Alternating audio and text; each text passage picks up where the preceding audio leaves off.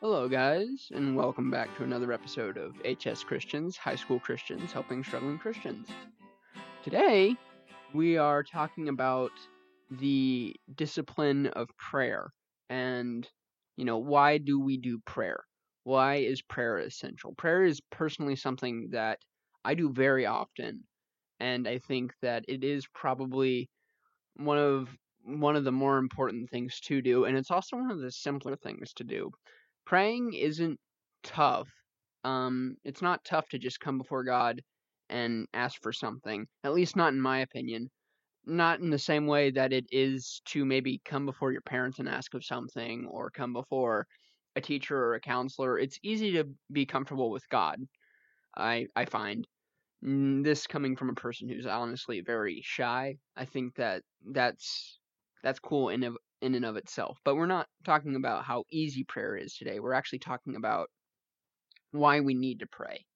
So let's dive right into that.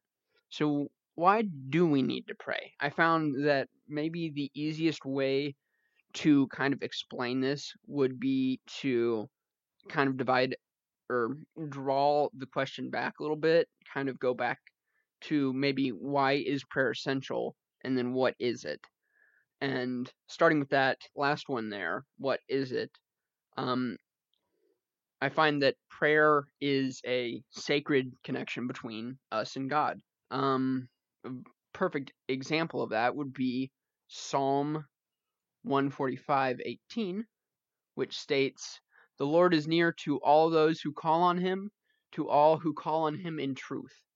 Now, what that means is God is with you whenever you're praying to him. And he's with us because we pray to him. So he kind of, he comes near to us when we call on him through prayer. And it's kind of an interesting idea that God is next to us and comes to us as we call on him, because it means that he is always listening, listening for us, listening to us, and kind of coming near us. And when we pray more often, we kind of start to establish that connection further. And that's what prayer is. That's one of the reasons we do it, is to kind of build that sacred connection that we have, to strengthen it. It's kind of like when you pray more, it's almost like a callus. You know, you practice it and it becomes stronger and it becomes a part of you. And so that's kind of what prayer is in a nutshell. Um, and so the second question, is prayer essential? I think it's really clear to see that the answer is yes. And nothing says it better than Colossians 4:2, which says, "Devote yourselves to prayer, being watchful and thankful." And now, I think the key word there is devote. Devote yourselves to prayer, meaning that it is something that you should do with conviction. You don't simply pray, you devote yourself to prayer, because it's important. It's a huge factor of what you need to do. And kind of within that question, I found one other question that I thought, you know, intrigues people and is oftentimes something that internally you have to ask yourself, which is, how often do you want to pray? The simple, easy answer would be from 1 Thessalonians 5:17, which is two words. It says, "Pray continually." That I mean, that's your answer, plain and simple, right there. But how does each person define continually?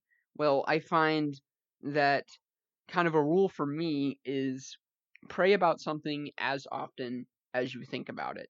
So whenever you find yourself in an issue or in a struggle, pray about it continuously, And if you are running through good times and you're doing well, pray anyway. But I mean, just you don't need to pray like 5 times a day over, "Thank you God for this, thank you God for that." And because prayer is kind of meant to, this is getting into later part of the episode, but prayer is kind of meant to be a time of thanks and a time of requests. And when you're praying for thanks, it's praise, and God, God deserves praise and God loves praise, but you're only kind of doing half of the part of prayer there. And so it's good to kind of pray about something as much as you think about it, I find, because it helps to kind of provide merit, provide importance to why you're coming before God, rather than just coming before Him to say thank you, which again is good. It helps to have that connection carry some weight there. I think, if I recall, Romans 2:12.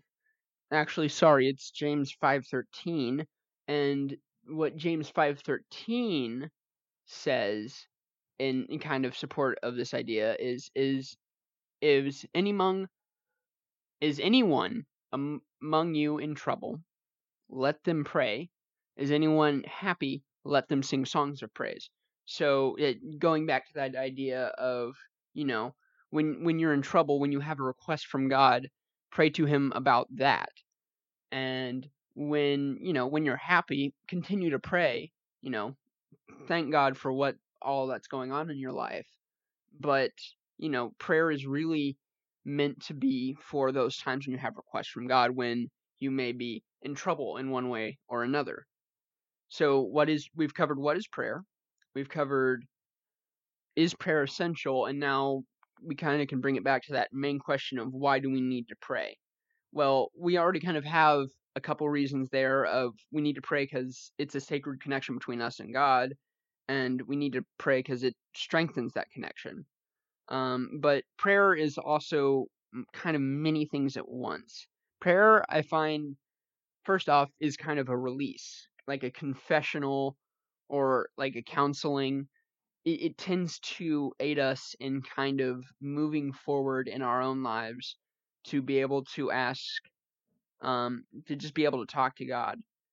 Psalm 4:1 is, yeah, Psalm 4:1 kind of agrees with this idea, as it says, "Answer me when I call to you, my righteous God. Give me relief from my distress. Have mercy on me and hear my prayer."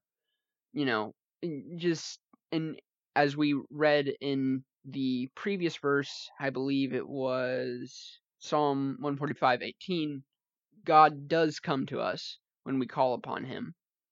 And so, yes, here, Psalm 145:18 again, the Lord is near to all those who call on Him. And so when Psalm 4:1 asks, "Answer me when I call to you, my righteous God," we already know that He's going to respond in some way, because He is near. He is near to the person calling on them. Give me relief from my distress. So, it's a release. It's a relief from your distress. And have mercy on me and hear my prayer, which kind of gets into the second part I was going to talk about, which was that prayer it serves as a way of protection and healing. And having mercy, that line, "have mercy on me and hear my prayer," kind of stems back to the idea of forgiveness, which is something that we find is very prominent within the Bible, and is an important aspect of prayer, as it is part of the reason we do pray.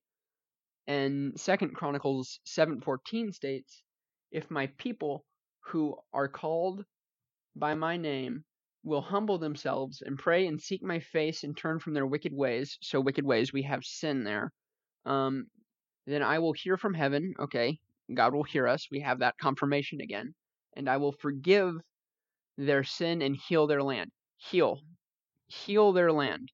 So we know that we know that prayer can induce healing and is natural of forgiveness. That's kind of the whole point of prayer, as 1 John 5:15 kind of also helps us to understand. And if we know that He hears us whatever we ask, we know that we have what we asked of Him. Basically stating it, that's kind of a confusingly worded verse there, but what's saying is that we know that when He hears us, we will know He has heard us, because He will give us what we have asked of him. Of course, there's a bit of a caveat to that there, and the caveat is James 1:7. That person should not expect to receive anything from the Lord, meaning you shouldn't expect to receive absolutely everything you ask for. Sometimes God answers no. Sometimes that's just his answer. And when he answers no, it's usually because James 4:3, when you ask, you do not receive because you ask with wrong motives, that you may spend it on your own pleasures. So prayer is meant for, I kind of skipped over something here, but prayer is meant for requests.